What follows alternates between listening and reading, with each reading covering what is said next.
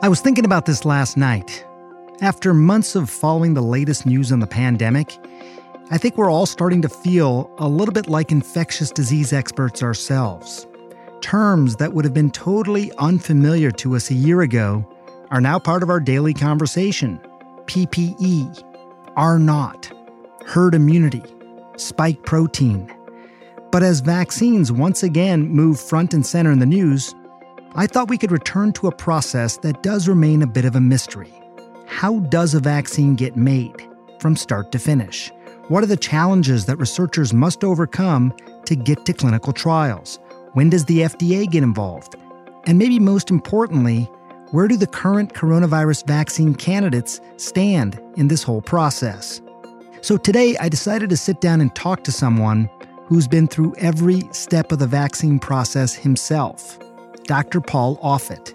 He's one of the creators of a vaccine that protects millions of children around the world from rotavirus. In addition to seeing his own vaccine through the approval process, he's also been on another side of vaccine creation. He's a former member of one of the key vaccine advisory committees in the country, the Advisory Committee on Immunization Practices to the Centers for Disease Control and Prevention. He's a scientist. He has a voice. He knows how these things actually get done. I spoke with him last week shortly after Pfizer released promising early data about its vaccine candidate. Dr. Offit gives us an insider's view of what it takes to get an idea for a vaccine from the lab into the bodies of people all over the world. I'm Dr. Sanjay Gupta, CNN's Chief Medical Correspondent. And this is Coronavirus, Fact versus Fiction.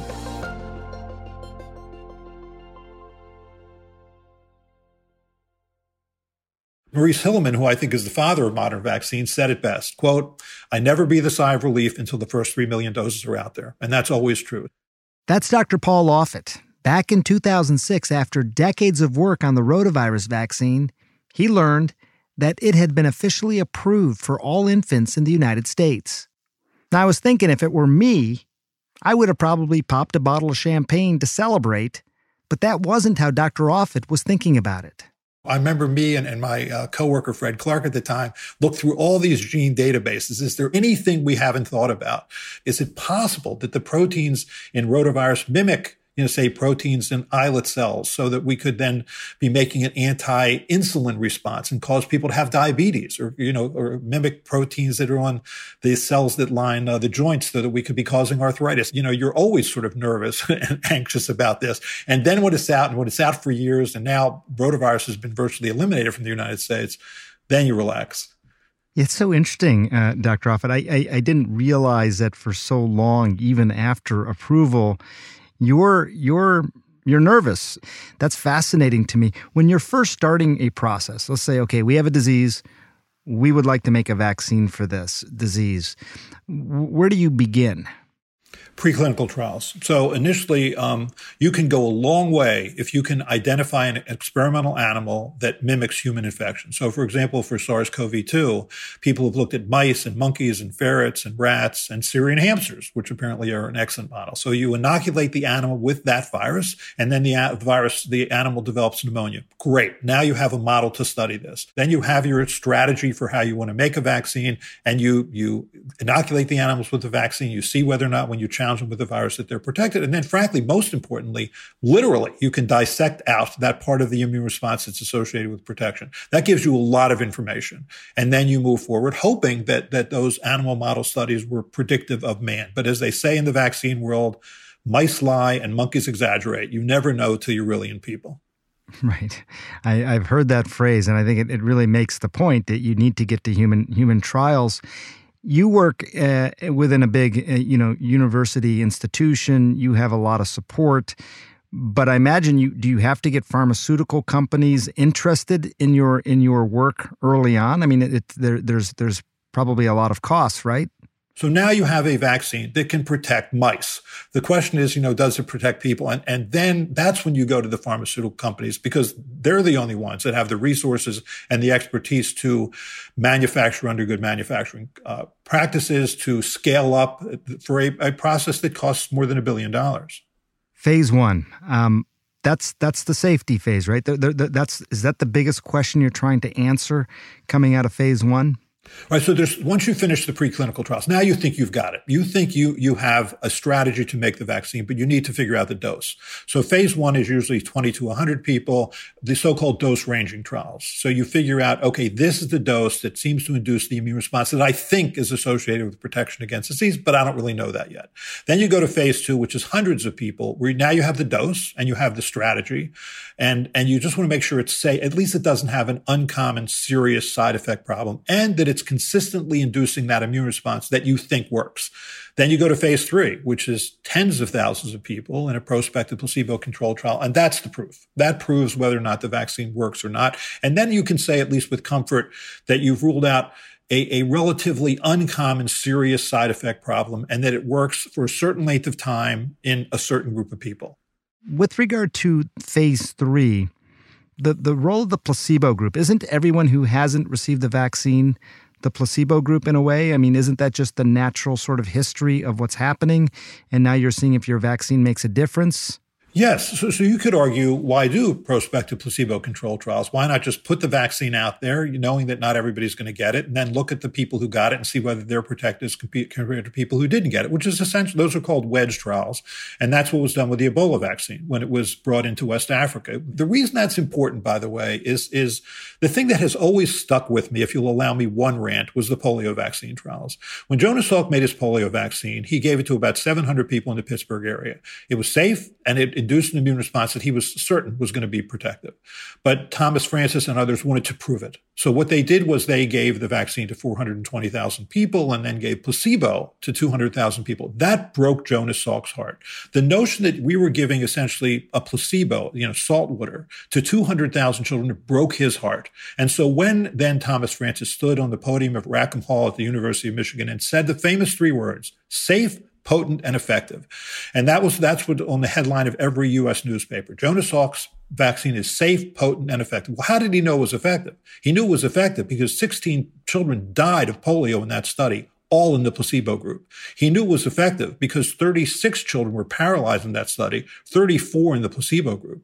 These were first and second graders in the 1950s. I was a first and second grader in the 1950s. I mean, these people could have easily grown up to be healthy adults, but for the flip of a coin. And I think that's what people never really think about is the price paid for knowledge. And there is a price to be paid for that knowledge on both sides, safety and efficacy.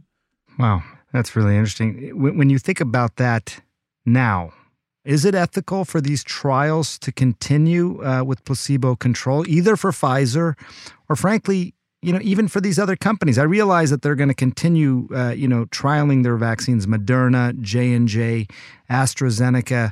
As a observer, you say, okay, so you've just told me something is 90% effective. Why would you continue placebo control trial there with that vaccine? And why would you continue placebo controls with other vaccines? 90% is a really good number. Right. I think that's the question of the day. I'm on the NIH active group, and that was what we spent all day yesterday talking about. Part of the problem is that historically the first vaccine is often not the last best vaccine. And so are you going to be able to know if there's a better vaccine in terms of efficacy or a safer vaccine? It makes it harder when you can't do the placebo trials, but I can't see how you can ethically do a placebo-controlled trial in this country knowing that you have a vaccine that works and appears to be safe. I think this is important. I just want to spend a couple minutes drilling down on this. All we've heard is sort of what Pfizer has told us, that there were some 44,000 people in this trial. Half got placebo, half received the vaccine. 94 people over this time period apparently had symptoms. They came forward, and when they looked at these people, they said, well, 90% of them are in the placebo group, 10% are in the vaccinated group. What we don't know is there could be a lot more infected people in that vaccinated group. They may not have had symptoms, but there could be a lot more infected people. We don't know that this actually reduces infection. We don't know that it reduces transmission.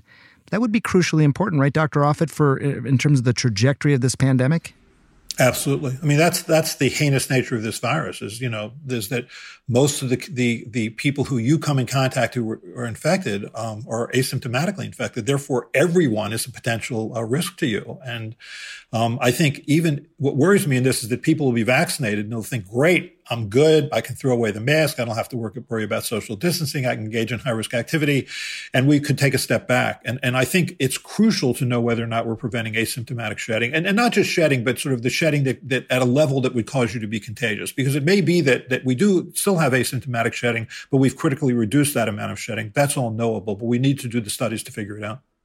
Overall, you're optimistic about this vaccine? Very optimistic. I think this was a proof of concept for this kind of strategy, an mRNA strategy with which we have no commercial experience. I think it's very hopeful. So I'm optimistic. You think people will take it?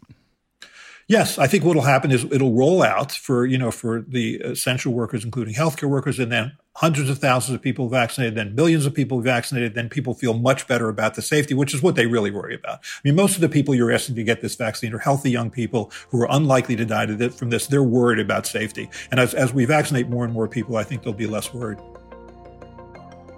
As Dr. Offit said, there's a lot of hope around this coronavirus vaccine from Pfizer, as well as the other vaccine candidates currently in phase 3 trials in this country and around the world.